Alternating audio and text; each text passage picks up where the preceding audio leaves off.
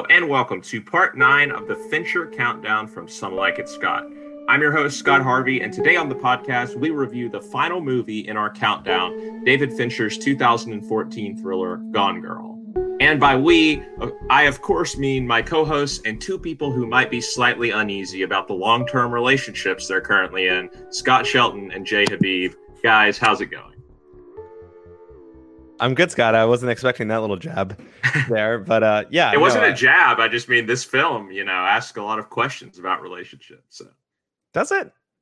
I guess we'll get into that later. I'm not sure it actually does, but maybe that's just my personal experience with relationships. I haven't experienced one where I've been in the universe of or whatever headspace Ben Affleck and Rosamund Pike are in this film, but.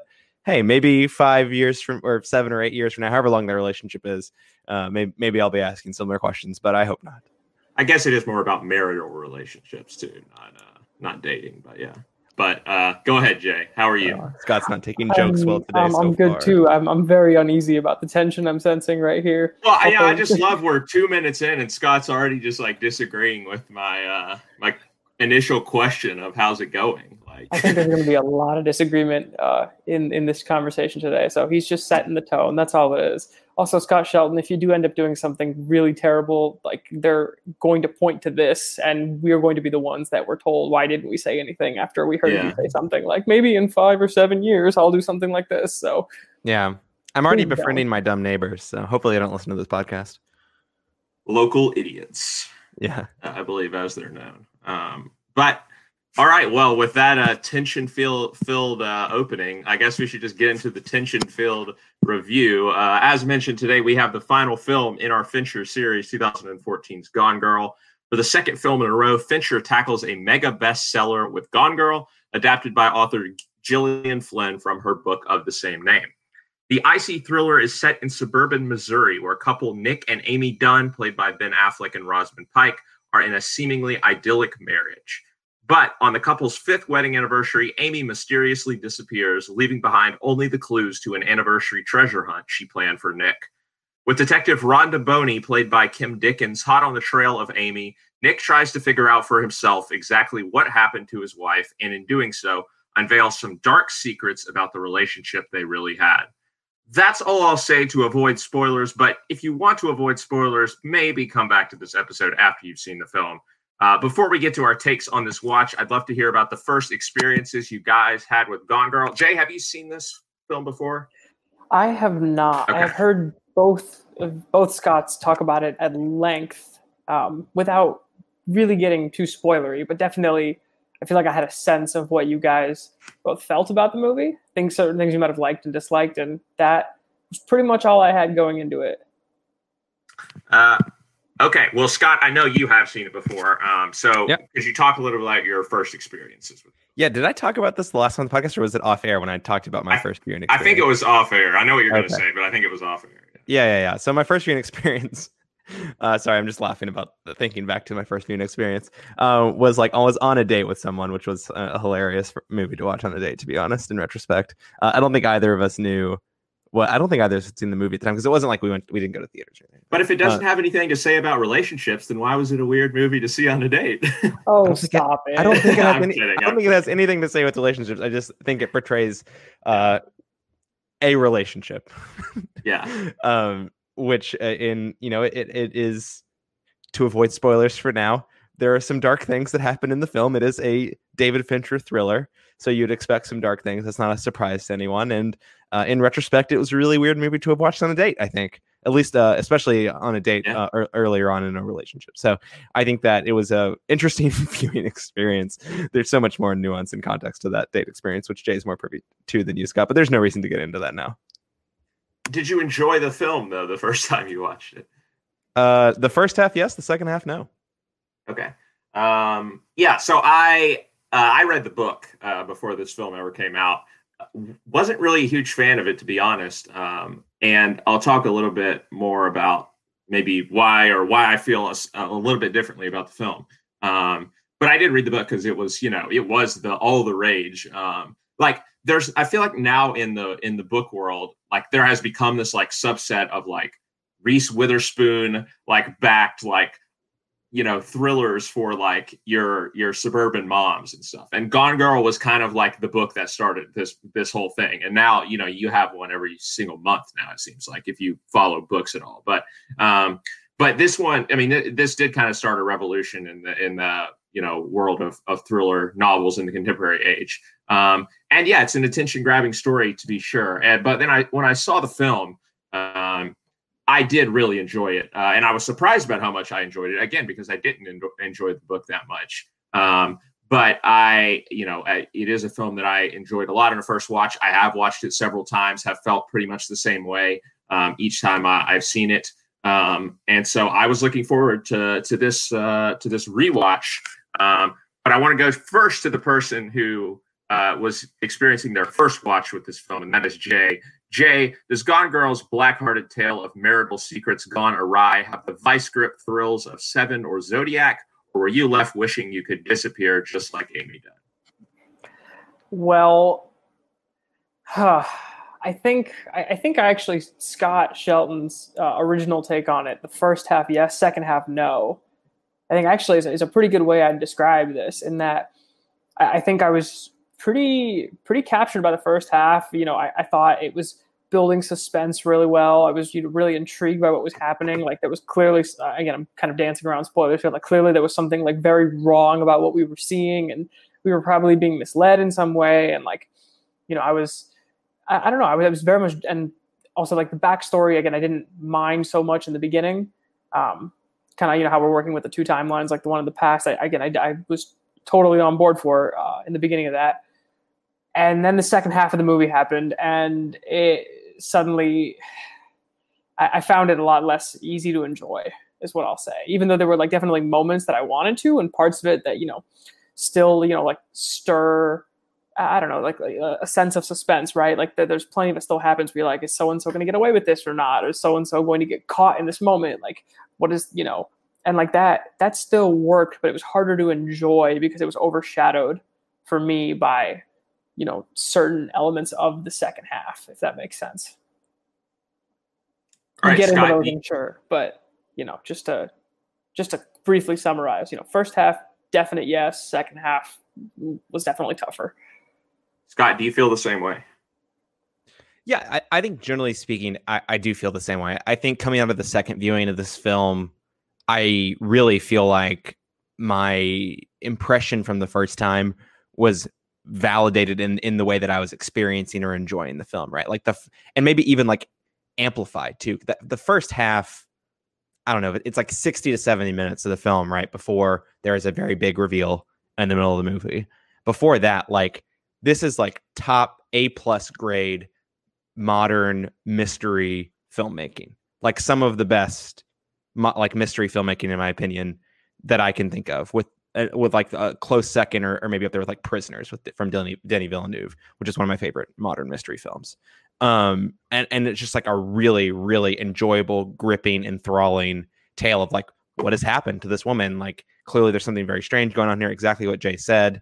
And the sort of etherealness of these like flashbacks and this diary writing that paints this idyllic picture definitely leaves you a little uneasy. And the build of that is fantastic. Like, I really can't compliment the first half of this movie enough.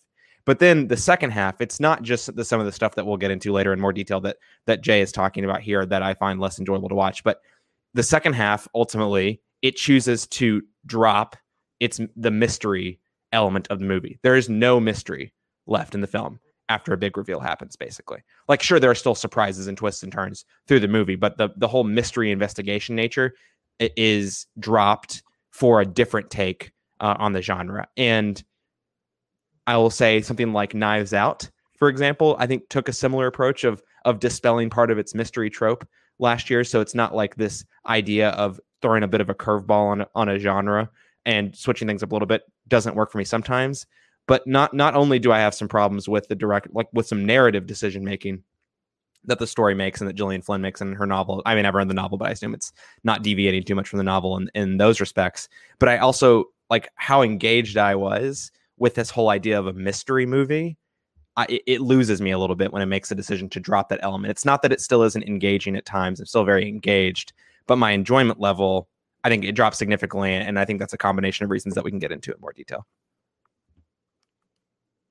Yeah. So I was telling Scott this the other night, but I actually I have Scott to thank a little bit for this time when I watched the film, because in the past I've just watched the film and I thought this is a very enjoyable, very well made, well acted, thriller. Haven't really thought too much about the film and if it's saying anything. But I knew that I know what Scott's take is. I knew what his take was going to be coming into this. So I kind of wanted to watch the film a little bit closer to see how I personally felt. Because the way that Scott, what Scott describes and what he's going to talk about later on, I'm sure, is troubling if I were to watch it and interpret it the same way. But I'm not sure that I do quite interpret it the same way. And again, we're going to get into more detail with that a little bit later. But I think that this movie, now that I've watched it this time, what's so fascinating to me about this movie is that it is kind of a movie about myth making, in my opinion. There are a lot of myths being made throughout the film, whether it is the Amazing Amy novels that Amy's parents write, in which there is this idealized version of her that she can never really measure up to, whether it is the media and the story that they create and spin out of control once this whole disappearance starts happening. And, most importantly, maybe there is this whole myth about, again, the reveal that we get in the middle of the film about who Amy actually is, right? The whole thing becomes a myth in some sense. Like David Fincher has called the second half of this movie like an absurdist comedy. And I kind of understand what he means, because the behavior that she undergoes in the second half of this film is so ridiculous and absurd and unrealistic that you almost have to ask, why did the film take this direction when, as you all have pointed out, the first half of the film, it feels very realistic, very this is how this sort of disappearance in investigation and all of that, and how these people would be reacting, how that would go. And I think there are reasons for that I'll table for now. But on the whole, I think this movie is honestly incredible. And I think that it's incredibly thrilling and suspenseful throughout the entire time. Even though that's an interesting point that you make, Scott, that, you figure out sort of what happened halfway through. But I think just watching the, button pushing going on between the two of these, and now this time sort of appreciating, at least for me, the commentary that is going on once we get this reveal about who Amy really is. That definitely gets me through to the finish. And I think the movie does take several twists and turns. There's one that I'm not the biggest fan of, and maybe keeps this from being a perfect, top tier, amazing, incredible film. But other than that, I think this movie is about as good as it gets for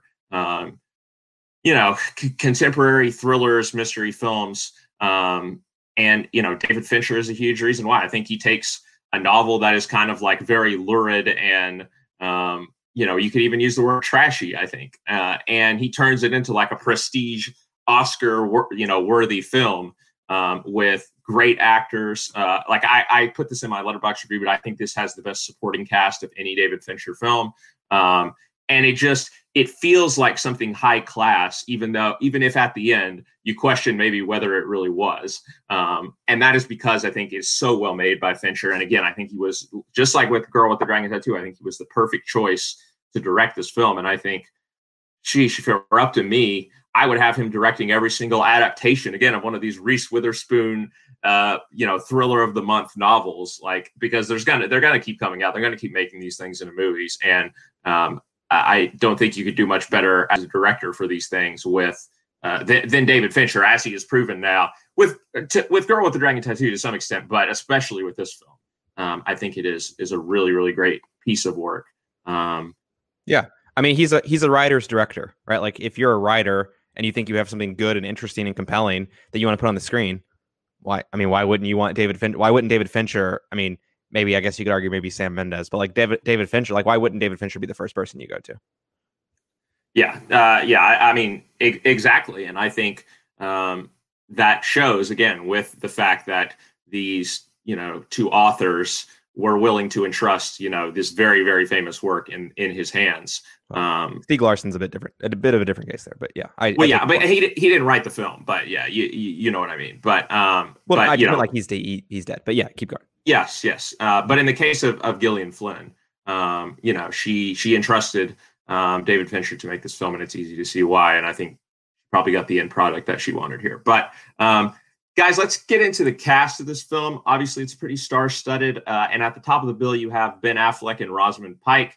Rosamund Pike garnered an Oscar nomination for this film, the only Oscar nomination for the movie. And of course, this is the second straight Fincher film that has had a Best Actress nominee.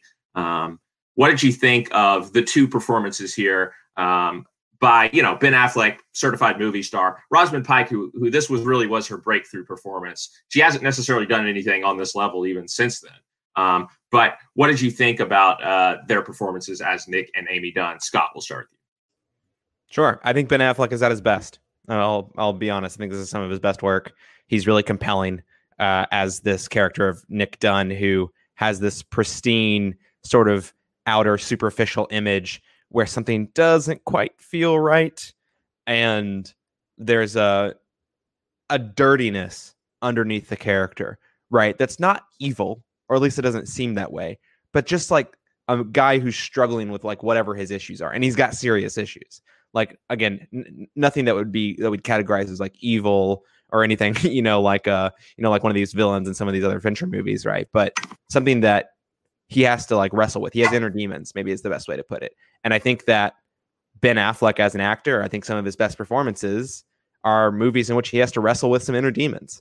And I think that this plays into that sweet spot for him. I think you think about, a movie from earlier this year, The Way Back, right? The basketball film he did earlier this year.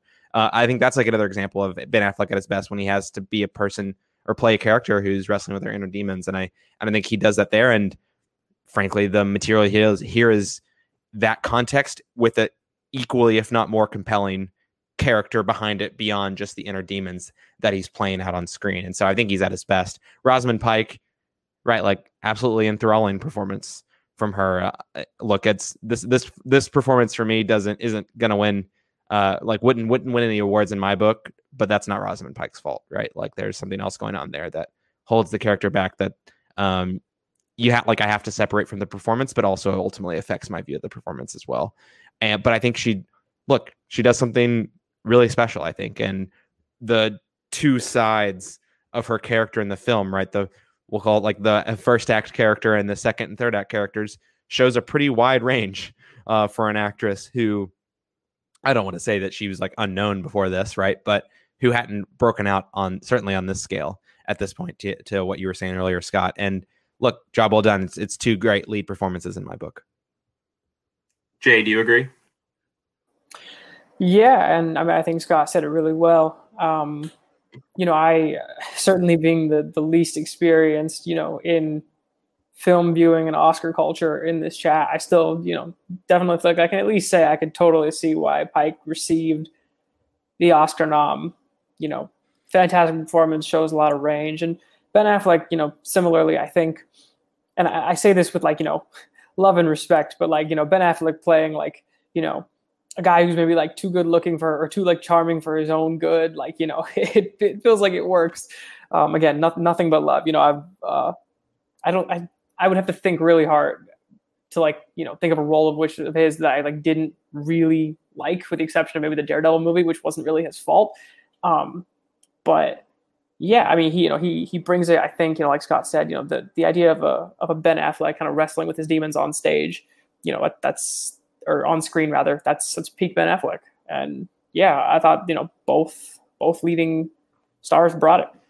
Yeah, I think with Ben Affleck, he is charismatic, right? And that is necessary for the performance, I think, because so much of the story is actually told from Nick's perspective, which I think ends up being important. But also there is an element, there's a note that he hits in his performance that I think is so perfect, where it's like, you can't trust a thing this guy says, even from the beginning of the film. He just has that, there's an insincerity about everything he does, even though he's he is charismatic. He you want to believe, at least in the first, hour or so of the film, that he didn't do anything. He's not involved.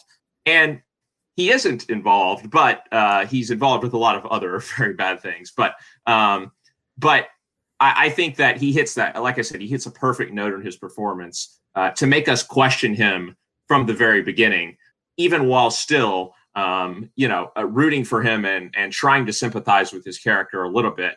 But I think it makes it more believable when we peel back the layers a little bit and we see that, like, oh, he's not this like idyllic guy or whatever. Like, we find out he's having an affair with one of his students, and that makes it more believable, right? Because even though we kind of like him, he does have this insincerity throughout, and it's like, well, okay, it looks like my worst thoughts about this guy are actually true.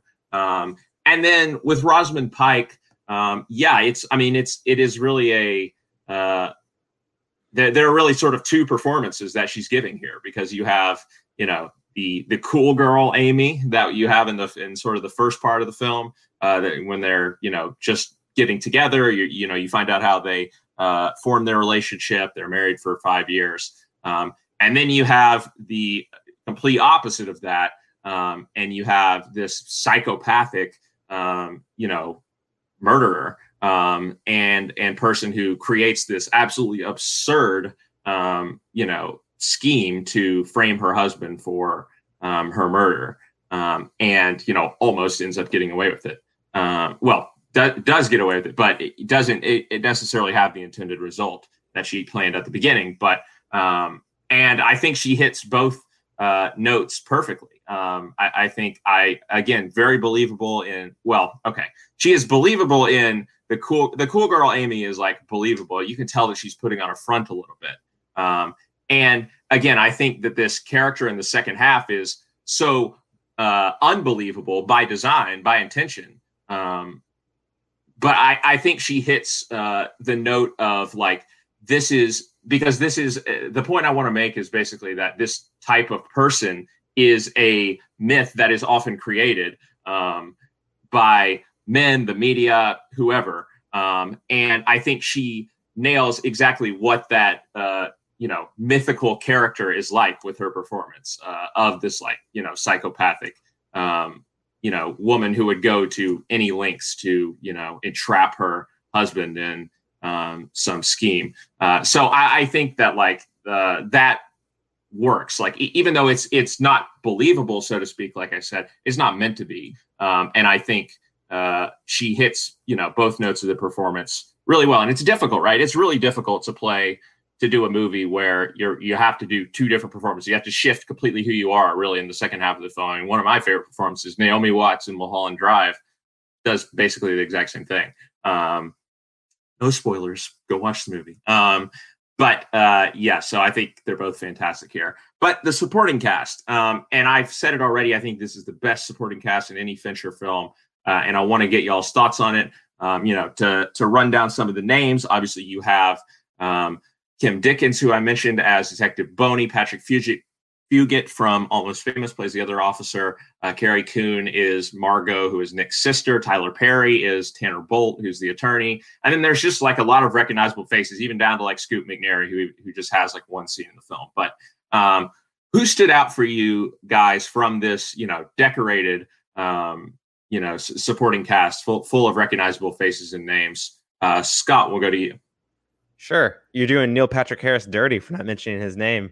And that's my least favorite part of the movie, but that's kind of why I didn't. Oh, cool. Yeah, we share that in common about this film then, because I didn't like what he was doing much at all. But look, no, Tyler Perry and Carrie Coon for me are the two standouts. I mean, Tyler Perry, take your role seriously, man, because when you do it well. He's so good as this lawyer. I absolutely love this character. I think he's fantastic. And Carrie Coon wins me from beginning to end of this film. Like that opening scene with I guess it's not technically the opening scene, but like the second scene in the film where Ben Affleck's character is at the bar and he's playing the game of life with his sister and they're having this conversation, who's Carrie Coon's character.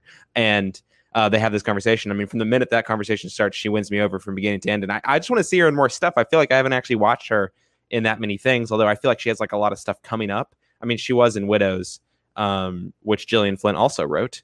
Barely, but yeah. Yeah, barely. I know, but that's like the only thing I can even think of, even like barely. Although I guess she's in the Avengers movies technically. I barely can't. Well, she's in my second favorite show of all time, and she's like the best part of that show. But right, that is why I'm a fan of her. Yes. Yeah. I mean, yeah, I haven't seen that. I haven't seen that show. I know she's a main role in one of the Fargo seasons. I need to watch. And The Sinner also. I believe one season of The Sinner, she is like the main character in that too. Cool. Yeah. I mean, look, she's in a lot of TV stuff that I haven't watched that I want to watch, but I know she also has like some stuff coming up as well. Like she was supposed to be in the Ghostbusters movie that didn't come out this year. It's going to come out next year. So I'm intrigued to see what she has to do in the future. I don't think she's had any like standout roles really besides this one to me, but I really love what she's doing as Nick's sister. I think she really strikes the balance of, as a sibling supporting your brother through this event that is, she believes him. She believes that he doesn't have anything to do with what's going on, but he's still a troubled person with demons who has lied to her. And she shows very understandable frustration and anger towards all of this. And I think that the role is just so believable and wins me over, like I said, from the beginning all the way to the end. Yeah, I'm here. Sorry about that. Yeah, for me, Tyler Perry, Scott, I mean, I'm glad you said it because I feel like he deserves a lot of props. I mean, he is so like charismatic and fun as this, like, you probably want to punch this guy in the face if he was real type of lawyer. And yeah, I don't know. I mean, honestly, like I definitely found him one of the more enjoyable parts of the movie.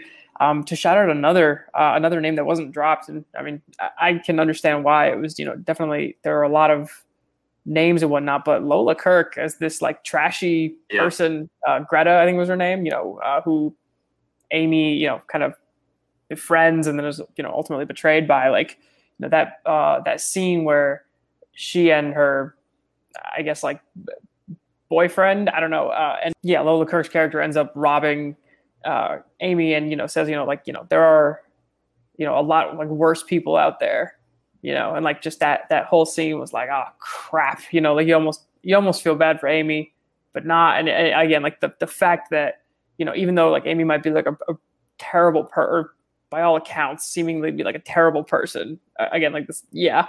And then is still getting like screwed over by like Lola Kirk, so convincingly. Like I enjoyed that. Yeah, for me, it's Kim Dickens. I think I don't know where her Oscar nomination was for this movie, but she should have gotten it because she's fantastic, I think, as this detective. And this is kind of a thankless role, right? This type of character, this detective character shows up in every one of these, thrillers. But there's something about like the like blue collar approach that she brings to like this, very sort of like suburban, like even upper class, because like obviously Amy comes from a very wealthy background. It becomes this whole media circus thing. It's clear that she's not like used to, as a cop, she's just a local cop. She's not used to this type of like attention. She's not used to dealing with people like Nick and Amy. And the result of that is like she just cuts right through all of the BS, like at the heart of what's going on. She has a knack for getting right to like the heart of what's going on. That I think makes her like the most likable character in the film for me by far. Like, I think more than anything involving Nick and Amy, I wanted her to solve this mystery and ride off into the sunset, whatever. But I think it's a fantastic performance by her. Again, in a role that is a thankless role, and these characters aren't always given room to make an impact in this type of movie. And I think she definitely does. But I echo exactly what you guys are saying about other people as well. Carrie Coon, again, I think she's the best part of The Leftovers, and Leftovers is a top 5 show of all time for me.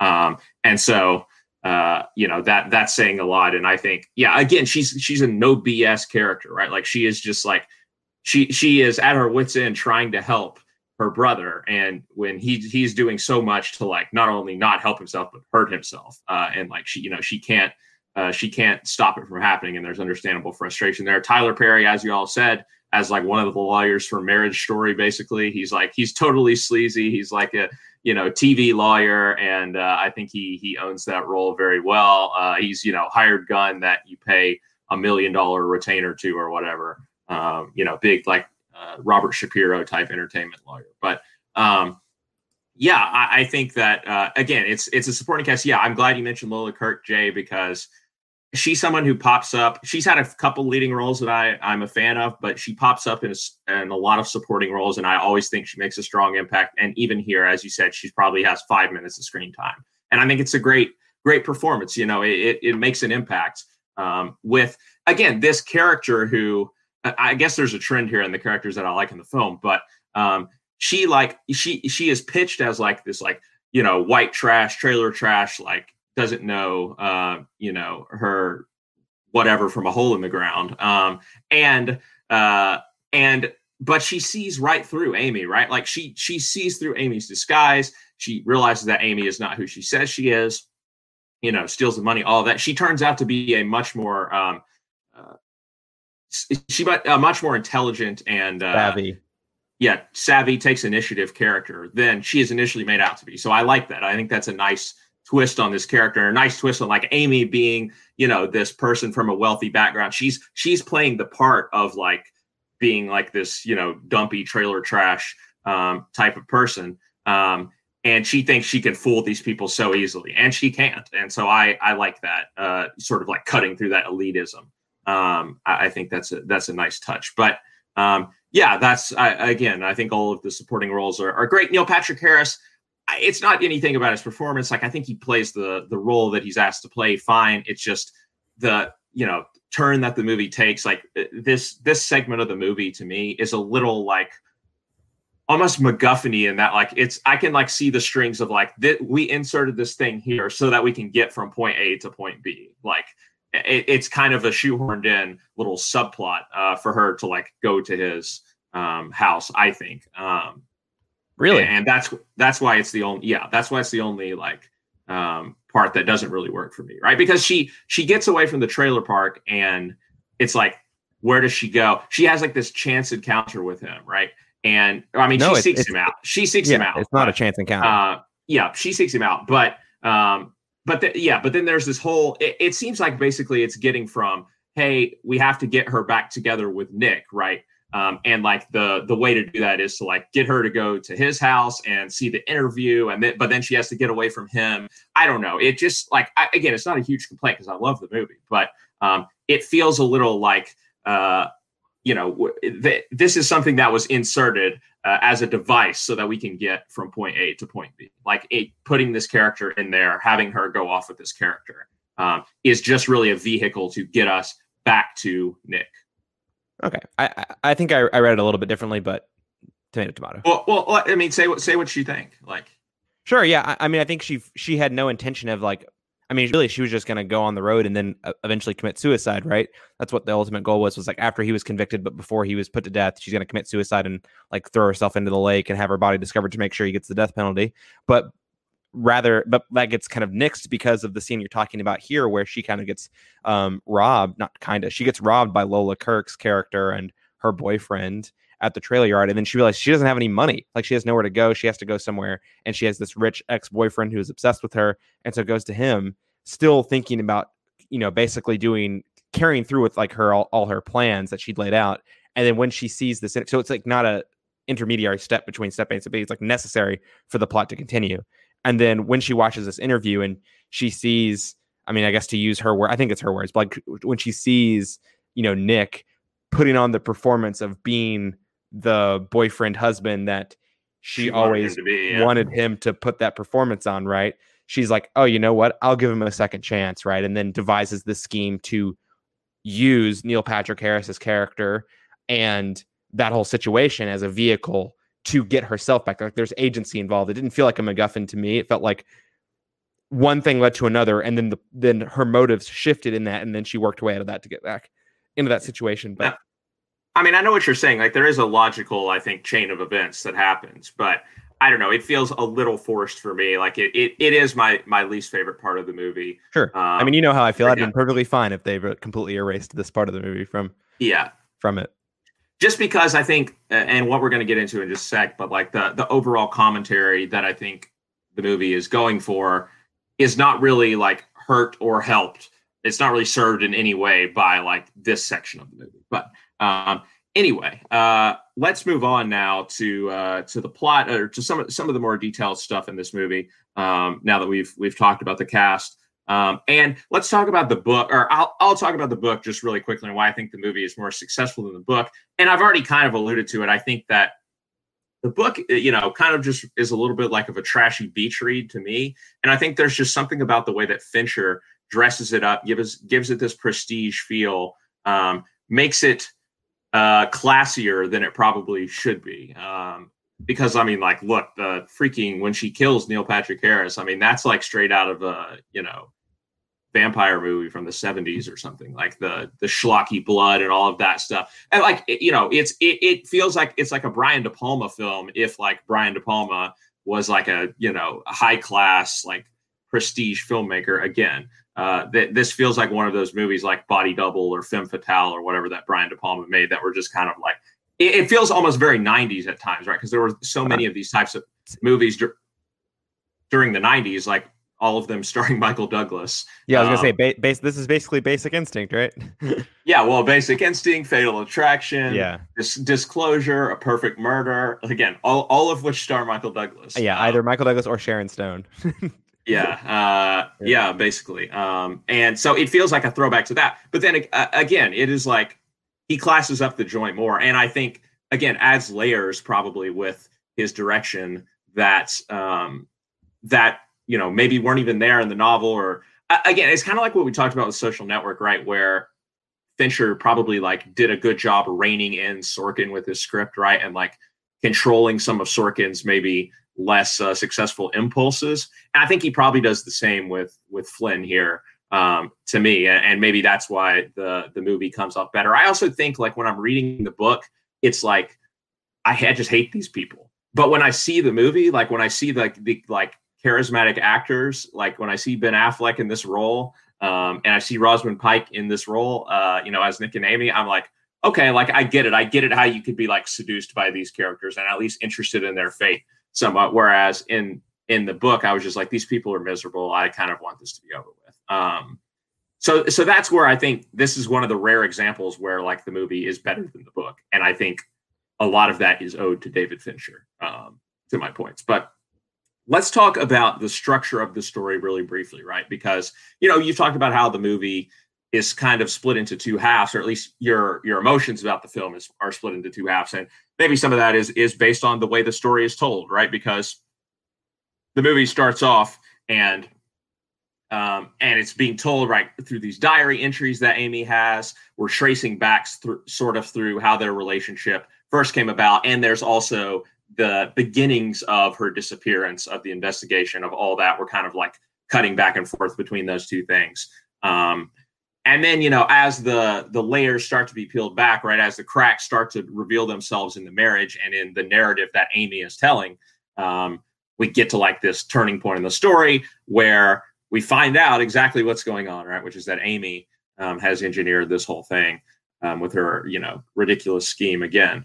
And there's this whole monologue she has about basically how she pulled off the whole thing, and, sort of revealing herself for who she is, again, this sort of mythical character, in my opinion. But and I think that the movie switches a little bit to a more straightforward, linear, and again, mostly being told through Nick's perspective, right? Like, yes, there are scenes of like Amy. Obviously, she goes to Neil Patrick Harris's house. She is at the trailer park for a little bit, but most of this is framed through Nick's perspective, even when they get back together at the end. But what did you guys think about this way of structuring the story, right? Like of sort of having this past versus present thing going on for the first half, and then, kind of bleeding those into the same point. And from that point on, having the reveal of who Amy is and sort of telling a linear story from there on out. Did it work more or less for you? Jay, do you have any thoughts on this? Yeah, I mean, the structure itself, I think worked fine. And, again, before we get to the big reveal, I'm very much intrigued by the dual presentation of the marriage, right? Because Ben Affleck right from the get-go, in the scene in the bar with his sister, clearly not that pleased about this whole thing. And then we start with these diary entries and show this this very charismatic couple who both seem both clearly have their own shit, but find each other and kind of laugh their way through life together. I thought that part of it, worked fine. It wasn't, so much the structure that necessarily bothered me, and I'm sure we'll talk about, Amy's like portrayal and whatnot, and like what that might like symbolize or mean or whatnot. But in terms of like, narrative structure, I thought it actually worked pretty well. It very much added to, kind of like Scott said, you're being painted this very rosy picture of this like marriage, and it's like you should be feeling very uneasy right now. And I definitely was. And again, that's kind of what added to, the suspense, the thrill of the first half of the film. Yeah, I mean, like I talked a little bit about this earlier on in my general impressions of the movie, but the structure itself, like on paper, I think it works like a charm, right? Like it's a pretty long movie. It's going to be hard to sustain the same, I guess, dimensionality of how it's building suspense and doing things in the first 60 to 70 minutes of the movie. And I think it works well to shake it up a little bit and change the perspective, add a twist early on in the film that still has you engaged and enthralled, but now the story's kind of going a different direction and you kind of have to follow it, and it keeps you interested. It doesn't lose its pacing at all, right? I think it's good for that reason, and it benefits in that way, and it allows you to have a sort of release of tension, right, with the reveal that's happened, and then appreciate and realize that, okay, now we're going to start building tension in a different direction, because you kind of know everything that's happened for the previous 60 to 70 minutes now, but there's more to come, and you know that there's going to be more to come for all these various reasons. And so the structure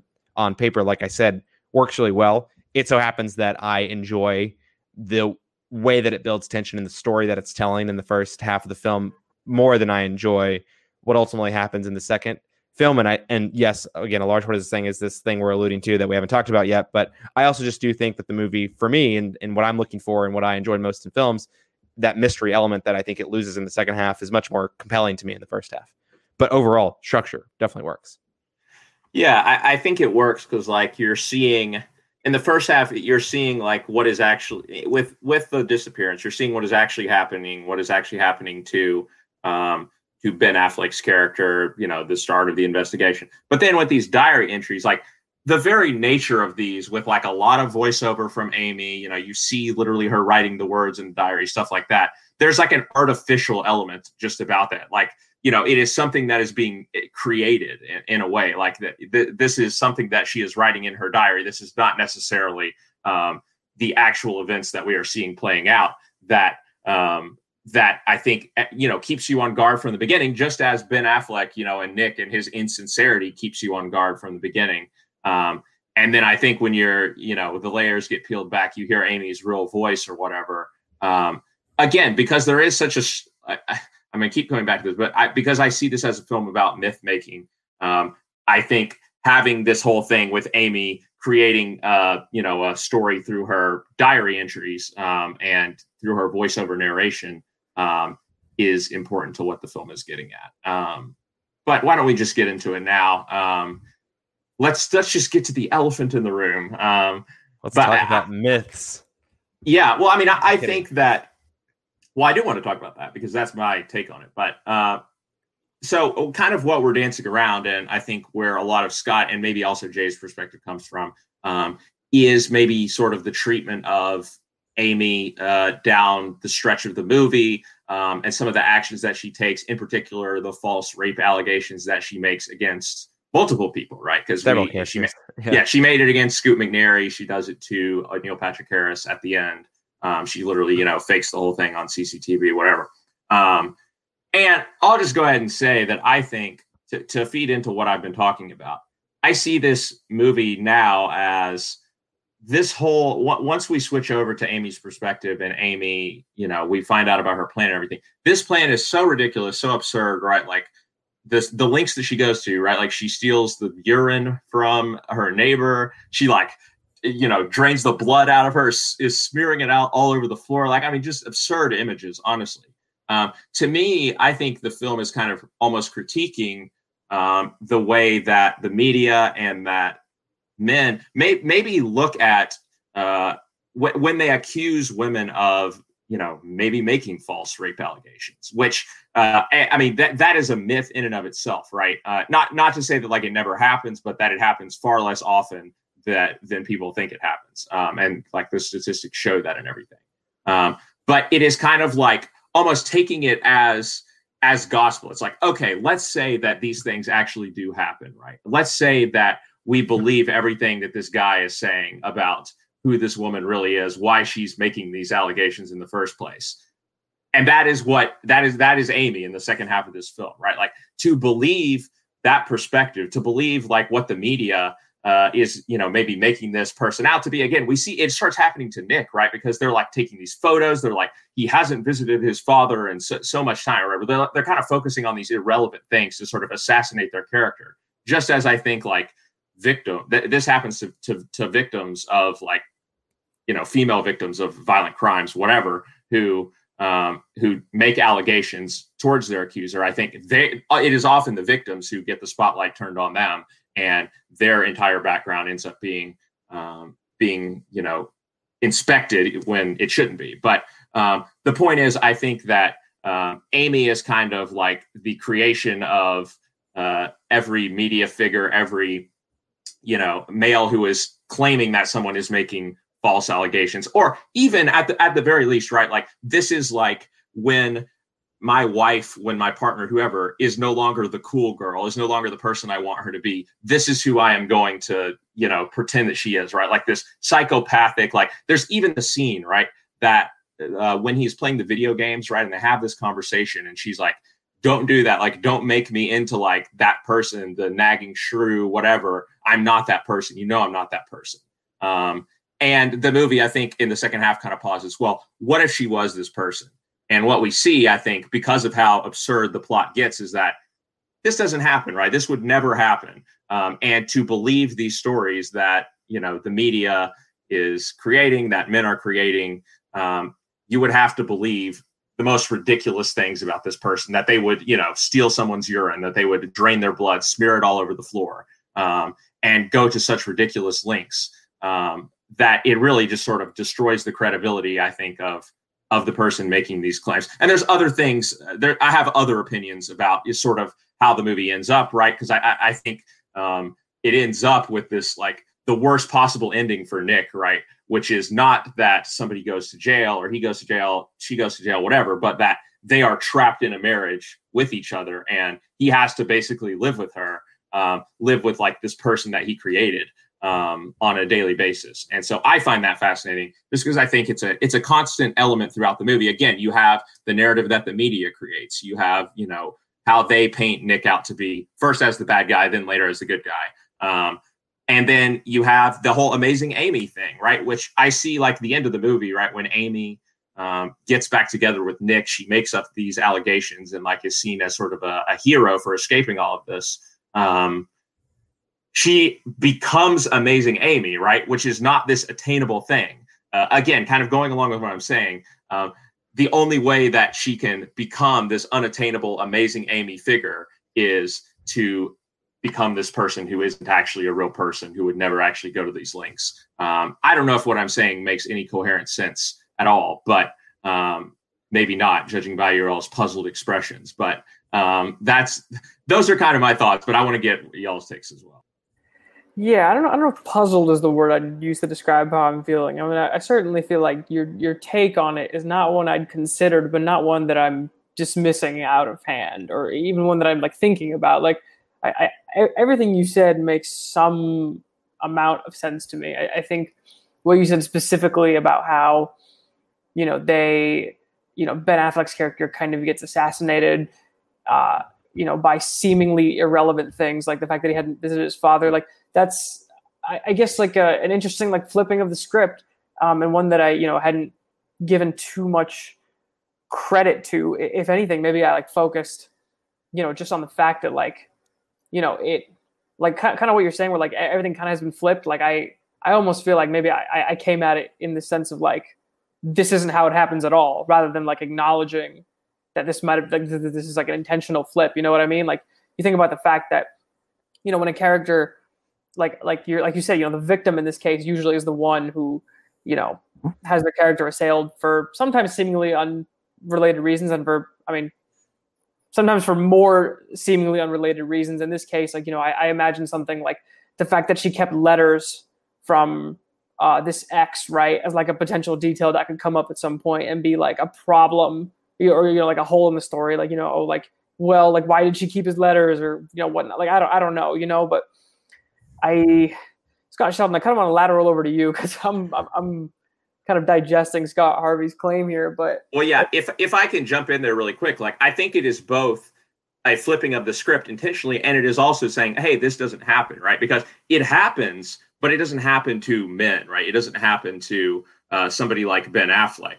It happens to the female who is the actual victim. But in his invented myth, right, where, hey, I didn't do anything, actually, the woman is just this insanely crazy person who did all of this stuff that no one would ever do. I am the victim. And it's kind of taking these myths at face value and showing sort of how absurd they are in a way. But it also flips the script in the end, I think, in a nice, like, ironic way, because he is the one who ends up being forced to stay in the relationship because she is pregnant, right? And whereas a lot of times in that situation, maybe it's the other way around, right? If there's a marriage or a relationship and a male like sexually assaults the female and she ends up getting pregnant, right? Like, that is a situation where she is like, I have to stay in the relationship or whatever, because I have this child now that I have to protect. And so I think, it's a nice flipping of the script because he is the one who ends up being forced to stay in the relationship, because she has all the power now as like the one who is pregnant. I mean, that feels a little bit reductionist to the real life example, but I guess I see the point you're making. You don't imagine the man as the victim. You imagine the woman as the victim, because that's usually how it happens. Right. I guess. Scott Sheldon, save me here. I don't know if I'm going to be able to save you, but what I will say is that I think the points you're making, Scott, like, feel separate to me, is what I'm going to say. Is like, you're talking about this narrative that flips the script, it creates, etc., and it feels like a different point then that's separate about this whole idea that you're talking about, like, oh, like, he flips the script in this way, like, et cetera, and then, like, it's really just trying to make this commentary about how, like, women are portrayed in this way. And I just disagree that the film does that effectively at all, because I think that it's so wrapped up in, I totally buy what you're saying around this whole idea of, like, myth making, and that, like, oh, like, this is an absurdist comedy. I mean, like, this, the more I think about this film, like, it just feels like a better executed Fight Club, and, like, it's absurdist, like, oh, look how absolutely ridiculous these characters are. Of course you couldn't think this real. Well, the bad news is that people think that it's real, and, like, people look at it and analyze, and don't analyze it, right? They don't engage with it critically or conceptually or at a level that you're engaging with it at, and they take it for face value. I mean, like, there's a reason why Fight Club is a cult classic, and it's because people take it more on face value than analyze it more deeply. At least that's my opinion now, having rewatched it a couple times. But again, not a couple times. I rewatched it once. But I think that this movie is trying to. I totally buy what you're saying. Like, Fincher's like, oh, I'm trying to take the second half and make this absurdist comedy, do these things, these, like, outrageous things, right? These seemingly unbelievable things. But I just don't think that the movie does a good enough job making it clear that it's, like, outrageous and absurdist. Like, obviously, the three of us can sit here and talk about, like, it's clearly absurdist, but I don't think that is, like, the popular commentary around this film, right? Like the first thing that you look up when you see this film isn't like, oh, look how absolutely absurd all of these things that happened are. It's like, wow, what a compelling mystery psychological thriller, right? Like, it's this idea of, like, intention versus impact, maybe, right? I don't know. Like, I don't know a better way to put it, but I feel like there's this intention to do some of the things that you're saying here. I don't want to go 100% all the way, because I'll just be honest, like, I didn't 100% follow everything you were saying, but a lot of it made sense. But I just don't think that the impact is there. And I mean, I've watched it twice now. I think you've watched it more than that, but, like, I just don't get that impact anytime that I watch it. And I try to go in every time with a little bit, like, with an open mind about approaching the second half of the film. And the second half of the film is definitely absurd, but not so absurd that I think that people would automatically be like, wow, what a really brilliant commentary on how false allegations aren't real. Like, I don't think that it's a reasonable takeaway from the film. Yeah, but and I know what you're saying, but I also think, like, if your takeaway from the film is this was a really great mystery thriller, I think that's a perfectly fine takeaway, right? Like, you can appreciate the film as just a pure genre exercise. The only problem, right, is if you are, taking this at face value and saying, oh yeah, this could actually have happened in the real world. Like, but you know, people don't. But just people don't think about film like that. I don't think. I just don't think people. I don't think people engage with popular media like that. in what way? I don't understand. I don't think people think about like, oh, this is fiction. There's no way this could happen in the real. Like people just don't engage on that level with things that like if you use like Uncanny Valley, if you like, I think like I think that people look at this and be like, wow, this woman is crazy. Like, can you believe she did all of these things and she's getting away with it? But like people don't then engage at a layer deeper. I just don't. Maybe I'm wrong, but I just don't think people engage at a layer deeper that says, oh, this could never happen. Yeah, but the point is, I don't think that they are looking at that. If they look at her and say, "Oh, this woman is crazy," I don't think that they're then saying this person could be, this is just like this woman in real life, or like this could really happen in real life. I think they're just seeing it as a movie, right? As something artificial, as something created. But that's pretty. But I don't disagree with that comment. But I think that maybe I'm overvaluing the connection between like accepted norms or like understood normalcy and the role that like popular media as a broad category plays in that. Like film, and this was a popular film, and this film made almost $400 million at the box office. Like just if like regardless of what layer of concept like you engage with this film at, the reality is that this film portrays a psychotic woman essentially being crazy who accuses three different people. Well, I guess I don't know who the third person is, but at least two different people here of raping her when they did not. And whether or not you engage at a like, just because maybe this is my psychology background getting the better of me, but like whether or not you engage with, oh, this doesn't happen or this does happen, like regardless of, I'm leaving that aside. Like no matter whether you believe this could happen in real life or not, I think that like the fact that is now, you've engaged with that in your mind, you've seen that in a place, you pointed like, oh yeah, like that's believable that happened in real life. Not specifically talking about this instance, but like when an instance of this comes up and someone tells you a story like, oh dude, like this woman like who's accusing me of raping her, like she's crazy, there's no way I did it. Like it's normal, it's slightly contributed to a normalization of like that is behavior that happens and not engaging at a deeper level like that. And that's where I find it problematic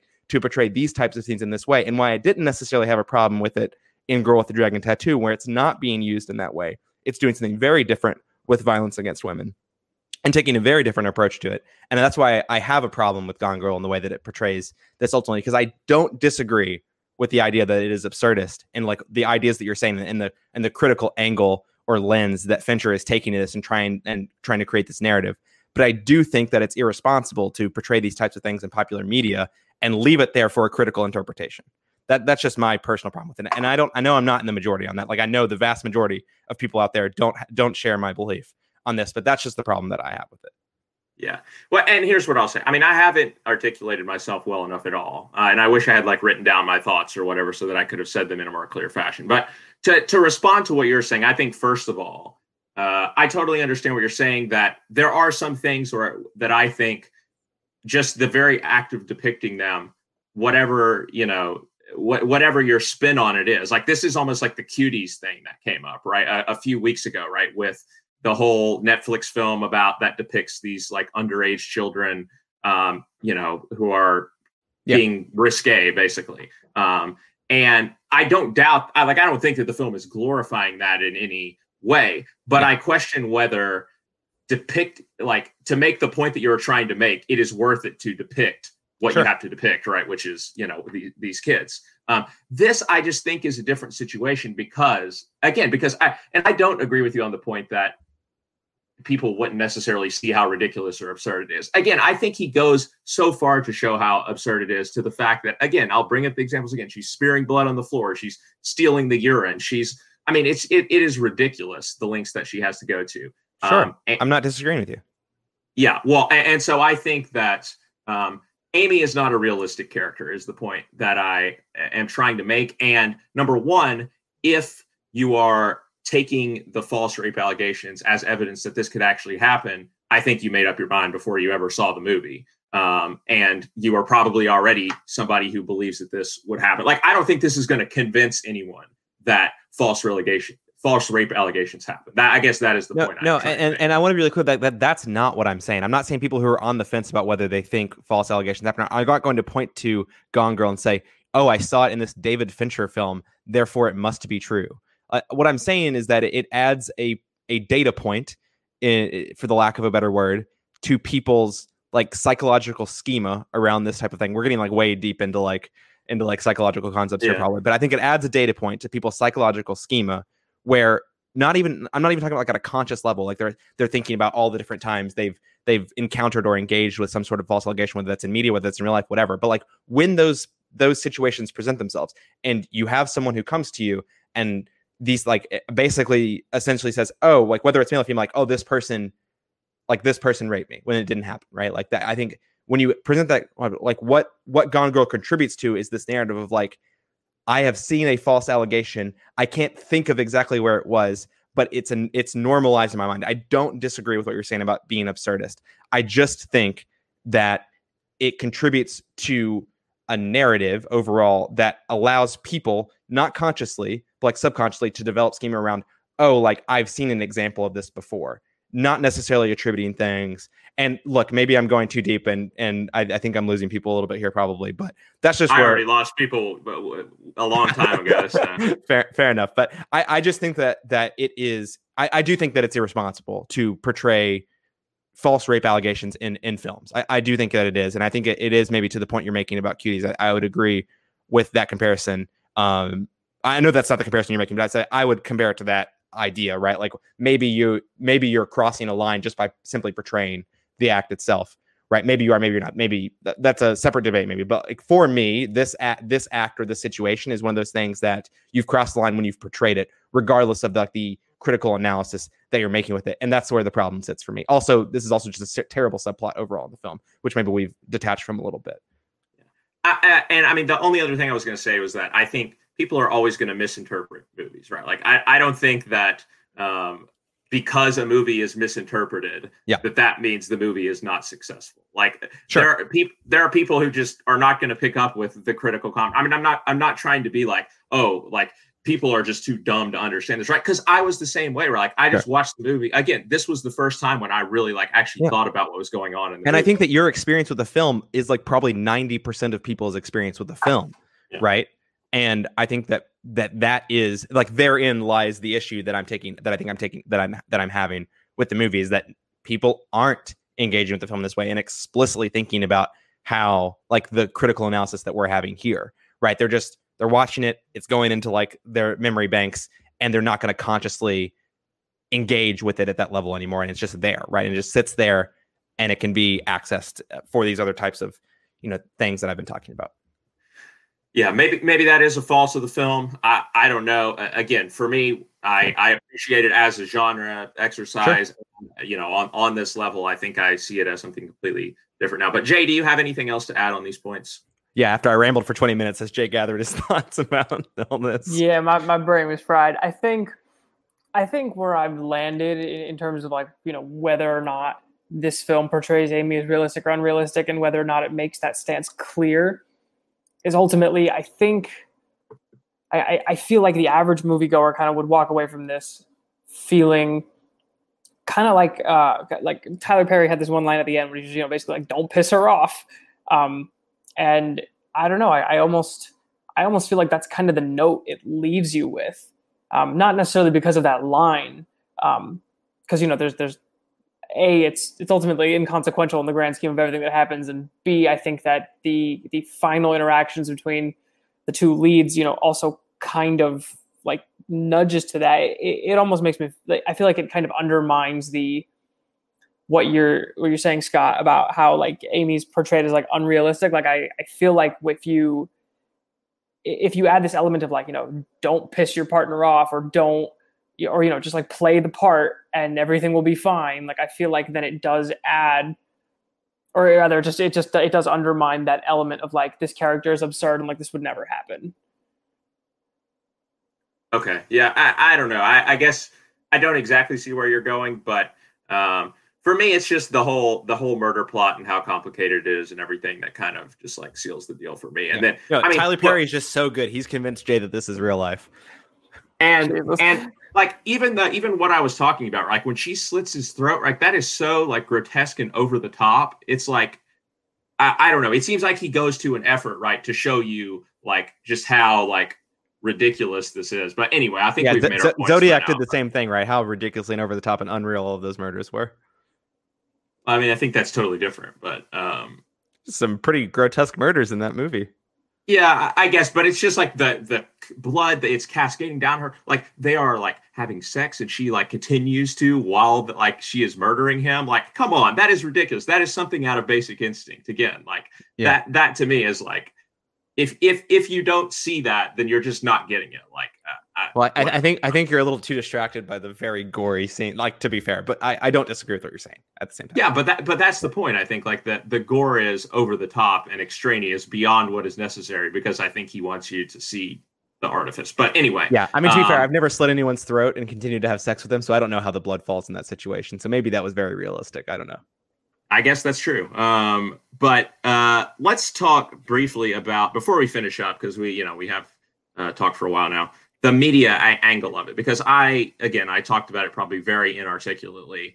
What I think the media, this angle about media manipulation, and this is where Zodiac comes into play, right? Because we saw this in Zodiac as well, with the way that the media, seizes on these true crime stories, even when they try to keep it away from, the news media, whatever they find out, they publicize the bus threat, the whole thing with Brian Cox as the lawyer, right? Which it ends up drawing out all of these crazies, right? And making the case actually harder for them to solve, because there's all these people who are now claiming, oh, hey, I'm the Zodiac. But this movie goes even further with it, I think, in talking about how the media portrays, true crime stories, again, victims of violent crimes. I think, we have Missy Pyle, who plays basically this Nancy. She's playing Nancy Grace. Yeah. Like she is. And this really resonated for me at the time, because Nancy Grace is still popular in 2014. Yeah. Right. Like she wasn't irrelevant anymore. This was when the Casey Anthony stuff happened, right? And Nancy Grace was like, so I think Casey Anthony was a little before that, but it was still like in the consciousness. It was in public consciousness. Yeah. But so they really go far to show how, like, again, I guess I did kind of bring this up last time, but like, how the media seizes on these little things, like the selfie that like Nick Dunn is not a good person, but the selfie that he takes with that woman, like that, that wasn't a bad thing. Like that he just got caught in an awkward moment for a second. And that should not have been used against him in the way that it was, right? Like, or when he poses next to the picture or the missing poster, he like awkwardly smiles or whatever. That's just like somebody who doesn't know what to do in a certain situation. And I think that, again, that happens to victims of violent crimes. I think that so often the narrative becomes not about the thing that they are the victim of, but about, looking for little holes in their story to undermine them. Like, oh, maybe they're actually a bad person because they didn't go visit their father, whatever. But what did you think about this angle of the movie, Scott? Yeah, I think this is a critique that works really well for me as someone who I have watched Nancy Grace like when I was growing up. Like, I don't remember if it was Casey Anthony or what it was, but like definitely in high school or something. Like, I definitely watched Nancy Grace like with my mom, and we'd watch it and like, look, like this is real life, right? This isn't fake. This is real stuff that happened on TV. Like, talk about trial outside of the courtroom, right? Like trial by media. It's the ultimate epitome of that, I think. And like, definitely this character, I don't even know, I don't want to call it a caricature because it feels very authentic. This like portrayal of Nancy Grace as, what's her name? Ellen Abbott in the film or something like that. I believe so. Yeah. Yeah. Like it feels very real, and it feels very appropriate to have a film. And like, this is the social commentary in the film that I think that works really well for me. Right. And is much more effective is the, damning of the way the media approaches this film. And it's not the first film to do it. It's not, I don't even know if it's necessarily the best film to do it, but it does it really effectively.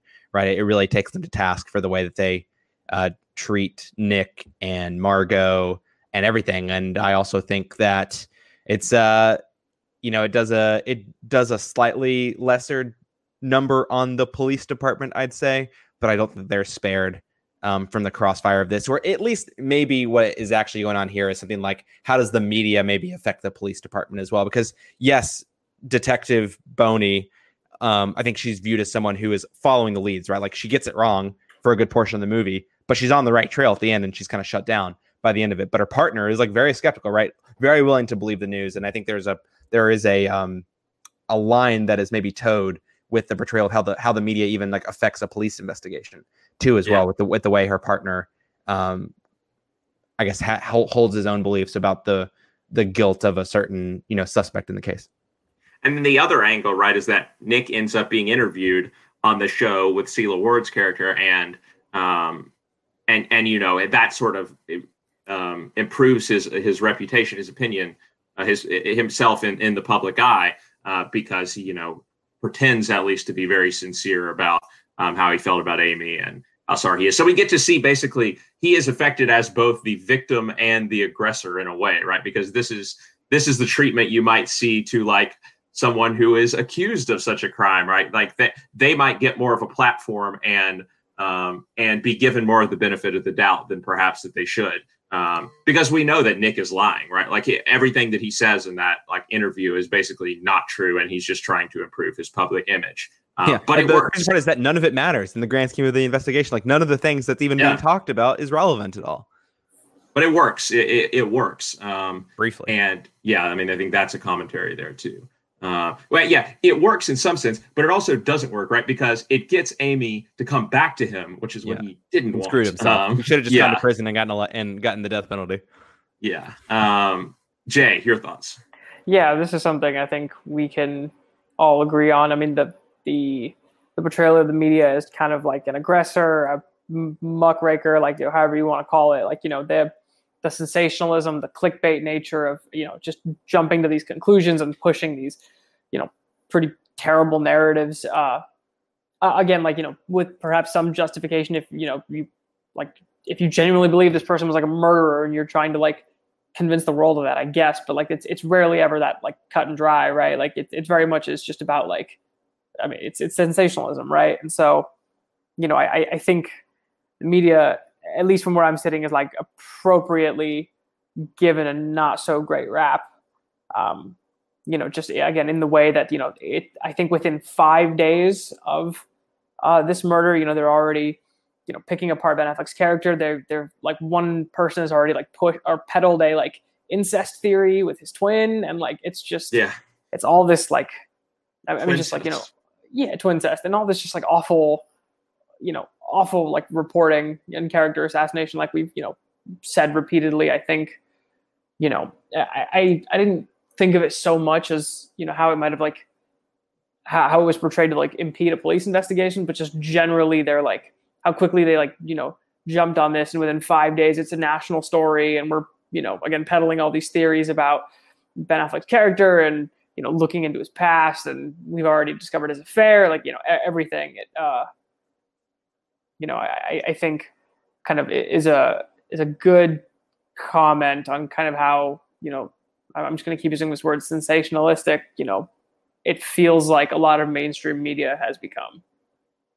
All right, guys, I think we can wrap up now this discussion. Favorite scene or moment from this film, Jay? I think I'll go ahead and give it to the first conversation at the bar over the game of life. It's not one that's like, very over the top or necessarily even that like, suspense or full or thrilling in a movie full of moments like that. But I think it laid the groundwork well. And it was a fun, fun in like a kind of a depressing way, conversation, between two siblings that was, believable, laid the groundwork well. And I think, kind of, again, like, started to show the Ben Affleck that like I came to see. Yeah, I think I have a couple to choose from probably, but I think all of them are from the first half when it's building the tension of the mystery itself, right? Like what's happened, right? When you're watching it for the first time, which obviously I wasn't doing this time, but it even when watching it the second time, I feel like it still built up in the same way, and I appreciated what the film was doing and trying to put myself in the shoes of having not seen it before. And some of those scenes I think work really effectively, and I think it's some towards the end of that first act where you get them finding all these clues, whether it's going back to the house and finding the diary in the furnace or whatever, or Ben Affleck following all the clues and opening the woodshed, right, with all the presents. I think that's probably the moment that I choose is, Affleck following the clues, ending up at, his sister's woodshed, opening the doors and seeing all these, $60,000 whatever dollars of credit card charges sitting in this woodshed, and understanding like the full scope of what has happened now. It maybe because he was unsure probably before he knew he didn't have anything to do with it, but he was unsure of what the scope of it was. And in that moment, the switch flips, right? You understand what's going on. So this is one logical question I had that I just thought about. But talking about the clues, right, that Amy leaves for him, like the third clue or whatever that leads him to his dad's house is about like, oh, the little brown house or something like that, right? That's in the clue, right? But then the cops are so confused about why he goes to the house, right? Like even later in the film, they go back to the dad's house and they're like, why did he come here? I'm like, do you not understand? It's not the house then in the clue. No, it is the house in the clue, but the color of the house is blue. Oh, what she's referring to, missed that. Yeah. What she's referring to is something that like he and her would like call the house. I don't remember what they explain it briefly in the the movie. Okay, yeah. I missed that. Also, I still feel like they should have put it together. But anyway, I know he hides the clue from them, but that's all track. My favorite scene, or I guess it's more of a moment, but I do like a lot. I like a lot of the stuff towards the end of the film, but the scene where they are like together at like the press conference type thing, and they're just like going through the motions. Like he pretends to kiss her on the cheek, and then she says the line of like, "The greatest tragedy is when people like stay in or have to stay in a relationship with someone that they don't like or don't want to be with."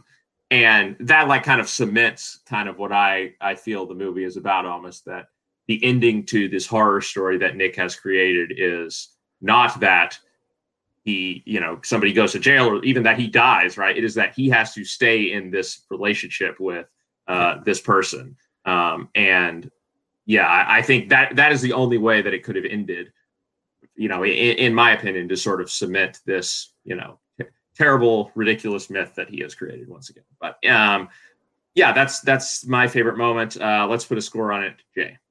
7. To kind of come full circle. That's like a 3 on Jay Habib's scale. But Scott, it's Rise of Skywalker on Jay Habib's. Okay, relax. It's just we might as well just like I should get like some audio clip that we can just play every time Jay gives anything below like a 7. Be like, oh my god, it's a 3. Yeah. Look, I mean, after that joke, I'm gonna come out about the same for reasons, but I think that just to give a little commentary before I do give a score on like going back to my overall thoughts now that we've talked about it and gone into a little more detail, and to compare it to another movie where I liked a lot of the film but had some problems with it after a certain point, is that this really feels like my Interstellar for David Fincher, where it's like it is a phenomenal film up to a certain point, and it just goes to a place that I don't think it can get back from. And I think that's the trouble that I had here. Unfortunately, that place that it goes to is earlier on in the film, and it loses me for maybe a larger chunk of it because of that.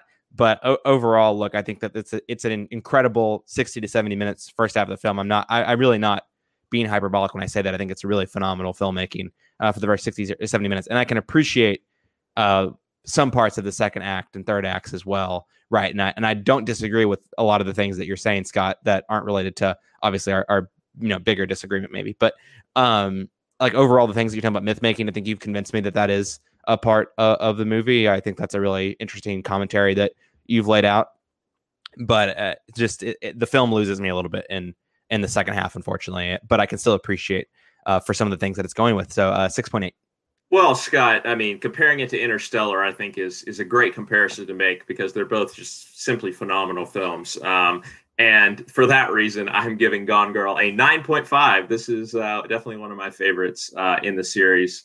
I think it's an incredibly well done film, and wish it had gotten more Oscar love because I think this is a type of example where like we talk about getting respect for like genre movies a lot at awards ceremonies, and I think that this is the type of film that you would hope would maybe sort of make that breakthrough. And it just didn't, beyond Rosamund Pike, which ended up sort of being the one talking point from the movie. But it's a movie that people still love and talk about a lot. So I can't complain too much. But 9.5. I like it a lot. 2014, Scott, as you remember, tough year at the Oscars for films that were good, but not necessarily all the way to the top of the ladder. But they still got it wrong in the end. I know Scott disagrees with me, but we've had enough disagreeing for this episode. This is obviously our last film in the Fincher countdown. However, we are going to have. Sorry, Scott. I do want to make it. I don't know if this is what you were saying earlier, but Reese Witherspoon was supposed to play the role of Rosamund Pike when the film was originally developed. Yeah, and Brad Pitt, I think, was supposed to play Ben Affleck's role, but no, that wasn't the point I was making. But the point I was making, right, is that Reese Witherspoon is like a champion for like all of these novels, and like she like brought Big Little Lies to TV. She had Little Fires Everywhere, like, and there's like a ton of others that well, I mean, that I don't think that was like the same type of thing that I'm really talking about. I'm talking about like these like thrillers that like are on the bestseller list, but there's others that are in the works. But yeah, that is kind of all of them, whether she stars in them or not. Yeah, that is kind of funny that she was also linked to this project. But since this is the last episode, so this is the last episode on which we're going to be reviewing a movie. However, we are going to have one more episode of the countdown, which we're just going to kind of wrap things up. I want us to do some kind of like awards, maybe like favorites, scenes, performances, moments, stuff like that from the countdown. Now that we've made it through all the films. And we will also, of course, be revealing our final ranking of the Fincher movies on that episode. So it won't be like the Nolan, where I think we did say our rankings at the end of Dunkirk, and then maybe repeated them on the wrap-up episode. But we will be saving that will be an exclusive for the wrap-up episode. So stay tuned for that episode coming next week. And we hope you've enjoyed this episode. However, despite me rambling like a incoherent maniac, if you have and you'd like to support our podcast, please check out our Patreon page, patreon.com/MediaPlugPods. Even if you can't support us over there, like, rate, review, subscribe, do all the things you do on our podcast app. Follow us on Twitter at MediaPlugPods. I'm actually going to try to start updating the Twitter again. I sent out a tweet today. I really should have been doing that all along. It's just I have a lot to keep up with. But you started doing the newsletter, so you took on a little bit extra responsibility. But subscribe to the newsletter as well. Link will be in the description. And of course, check out all of our other podcasts, Some Like It Scott, Champs Lunch, and join us for that last episode of the Fincher Countdown, our wrap-up episode. I think this has been a great series. I'm really glad we did it. I hope you guys have enjoyed it. And yeah, we got one more episode to go. So join us for that episode. But until then, for Scott Shelton and Jay Habib, I'm Scott Harvey. We'll see you next time.